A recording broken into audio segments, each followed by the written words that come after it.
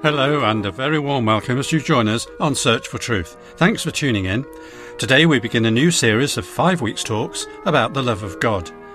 Over the coming month we'll be looking with Brian at different aspects of the love of God, but generally there'll be main principles only, because our study can only scratch the surface of such a vast subject. Today Brian touches on the love of God within the Godhead, and by the term Godhead we mean the three persons of the Trinity: God the Father, God the Son and God the Holy Spirit. So now let's go to Brian to tell us more. Thanks, John. Yes, it's been pointed out that there are 5 ways in which the Bible talks about God's love. In this study, we hope to explore them all in turn. Perhaps it's worth beginning by saying what we're not talking about. We won't be saying that God's love has nothing at all in common with ours. If the Bible encourages us to love one another even as God loves us, and it does that in 1 John 4 verse 11, then doesn't that require there to be some overlap at least between the nature of our love, human love, and the nature of divine love, God's love? There is, of course, a certain kind of divine love which is a very different love from human love. And this has usually been referred to as agape love, after one of the Greek Bible words for love. But that's an oversimplification, one which forgets the golden rule, which tells us that we must understand the meaning of any Bible word by its context. In Matthew's Gospel, sinners are said to love other sinners, and it's this agape word that's used. And on at least one occasion in the Bible, when the same word is used for love, the context includes the rape of the young woman concerned. Hardly a selfless act, of course. So there's nothing about this word itself that guarantees it's automatically always going to be referring to a very different and divine kind of loving. Rather, its introduction into the Greek Bible was the result of understandable factors which have to do with the changing use of words in general circulation, just as still happens today. Yet, at a later time in history, the introduction of this particular word was seemingly reinterpreted by people whose view was that God's love was almost exclusively to do with the will and not about the emotions. But over against that, there are Bible passages that unmistakably present God's love to us in terms that loving human parents can easily relate to whenever they're called upon to discipline their children. In other words, God is most certainly not without feelings, although they're not flawed as ours so often are. No, the old clichés won't do. The Bible uses different original language words for love quite interchangeably when talking about how God loves us, and uses them interchangeably even of God the Father's love for his Son. So let's follow a rather different approach in our study of God as a God of love.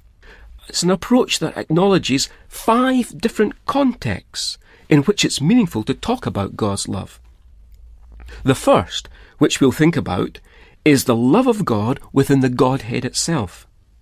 The Bible's statement that God is love, in 1 John 4 and verse 8, first of all conveys to us that God exists within a relationship in which love is expressed between distinct persons, those being the Father, the Son, and the Spirit, who together comprise the Godhead. John's Gospel has things to tell us about the love of the Father for the Son, as well as telling us something about the love of the Son for the Father. What's more, we learn that the way in which the Father expresses his love for the Son is different from the way in which the Son expresses his love for the Father. We tend to see the cross and our salvation purely in terms of God's love for us. But John's Gospel presents the cross to us in the more sublime context of the Father's love for the Son and the Son's reciprocal love for the Father.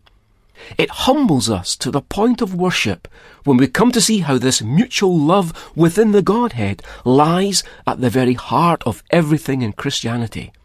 And there's something more, something very practical, as we're shown how these 2 different ways of expressing love, that's the Father's for the Son and the Son's for the Father, are applied respectively to how the Lord shows his love for us and how we're to show our love for him. but more of that later. What we're saying is that the love within the Trinity, specifically the love between the Father and the Son, while not presented as a model for all relationships, does have a direct relevance for love as expressed between Christ and his followers. Now, twice, John in his Gospel tells us about the Father's love for the Son. Let's briefly examine the second mention, which we find in John's Gospel, chapter 5. I'm reading from verse 16. For this reason, the Jews were persecuting Jesus, because he was doing these things on the Sabbath. But he answered them, My Father is working until now, and I myself am working. For this reason, therefore, the Jews were seeking all the more to kill him, because he was not only breaking the Sabbath, but also was calling God his own Father, making himself equal with God. Therefore Jesus answered and was saying to them, Truly, truly, I say to you, the Son can do nothing of himself, unless it is something he sees the Father doing. For whatever the Father does, these things the Son also does in like manner. For the Father loves the Son, and shows him all things that he himself is doing. The background to all this is that on the Sabbath day in question, Jesus had healed a man and then told him to pick up his bed and walk. What had further provoked the hostility of these Jews was the fact that Jesus had then defended his working on the Sabbath by saying, My Father is working until now, and I myself am working. In other words, Jesus was acknowledging God the Father's providential working on the Sabbath, but was also associating his own Sabbath day working along with it, even as he called God his Father. There's probably a cultural understanding of father-son relationships assumed in this section, which we need to surface at this point. Sons in those days and in that kind of society were trained to follow in their father's business and to learn their trade from their father. The cultural expectation was that the activity of any son would be the same activity as that of his father. This type of thinking lay behind a person being called a son of encouragement, for example. In other words, encouragement, being so typical of his activity, leads us to suggest that his father must have been someone extremely encouraging. In fact, could well be encouragement personified.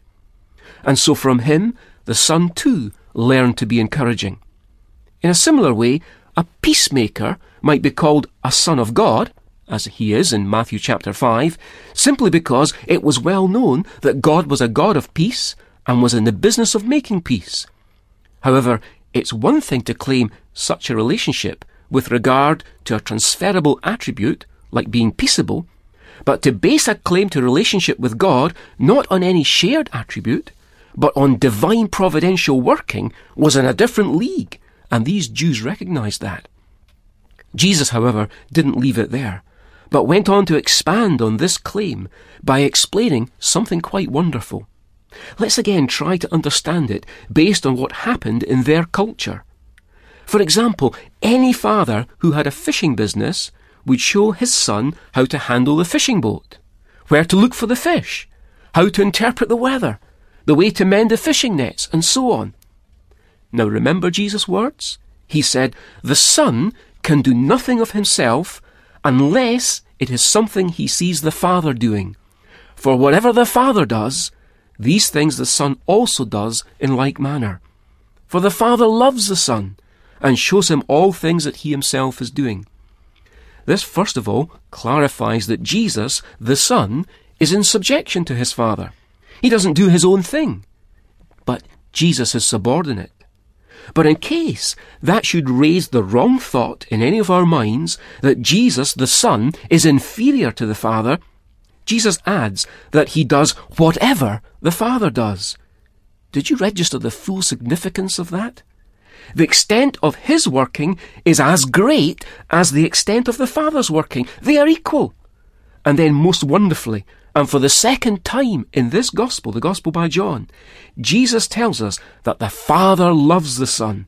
And that's why the Father shows the Son all that he himself does. Remember we said, in village life at that time, a loving father would show his son how to do things just as he did them. That's why this explanation meant more then than it does now, perhaps, in many areas of the world. The Son's love for the Father, however, is expressed in a different way, as the Lord's words at the end of John chapter 14 reveal. In John 14 verse 31 we read, Jesus saying, "So that the world may know that I love the Father, I do exactly as the Father commanded me." The Father expresses his love for the Son by showing him all that he himself is doing, and the Son expresses his love for the Father by obeying all his Father's commands. This is significant, because nowhere is the Son said to commission the Father, nor do we ever read of the Father obeying the Son. And John's Gospel goes even further and teaches us that this two-way street, the Father's love for the Son and the Son's love for the Father, is a model which has special relevance for the Lord's relationship with us and our relationship with him. He says in John 15, "You are my friends if you do what I command you. No longer do I call you slaves, for the slave does not know what his master is doing, but I have called you friends, for all things that I have heard from my Father I have made known to you." As the Father lovingly shows the Son what he himself is doing, even so the Lord lovingly makes things known to us. And as the Son obeys the Father, even so we express our love for the Lord by obeying our Lord's commands. As Jesus said in John 14:15, "If you love me, you will keep my commandments." I say, what greater motivation could there be for our obedience to the things we've learnt than the incentive of modelling the relationship of God the Father and God the Son?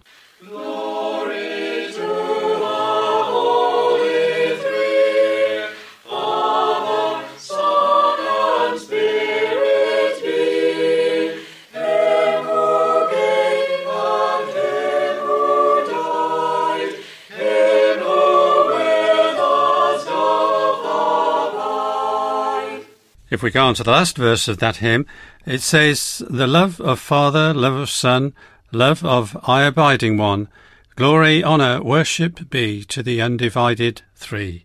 And we'll say amen to that.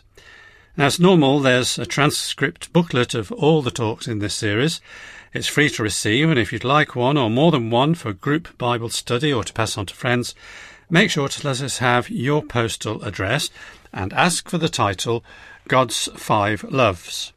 Now, you can also download our booklets via the internet, or you can order by email or by post.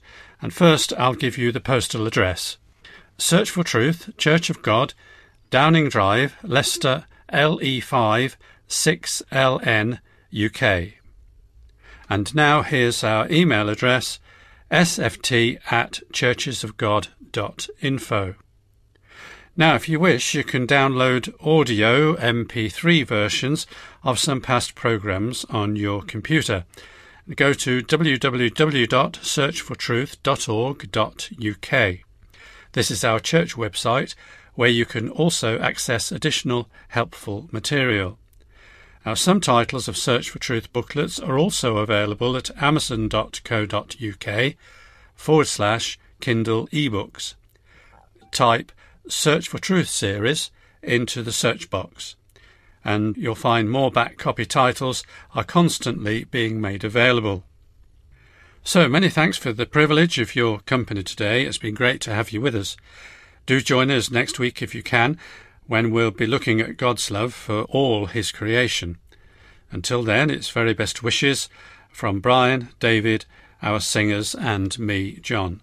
So goodbye, and may God richly bless you all.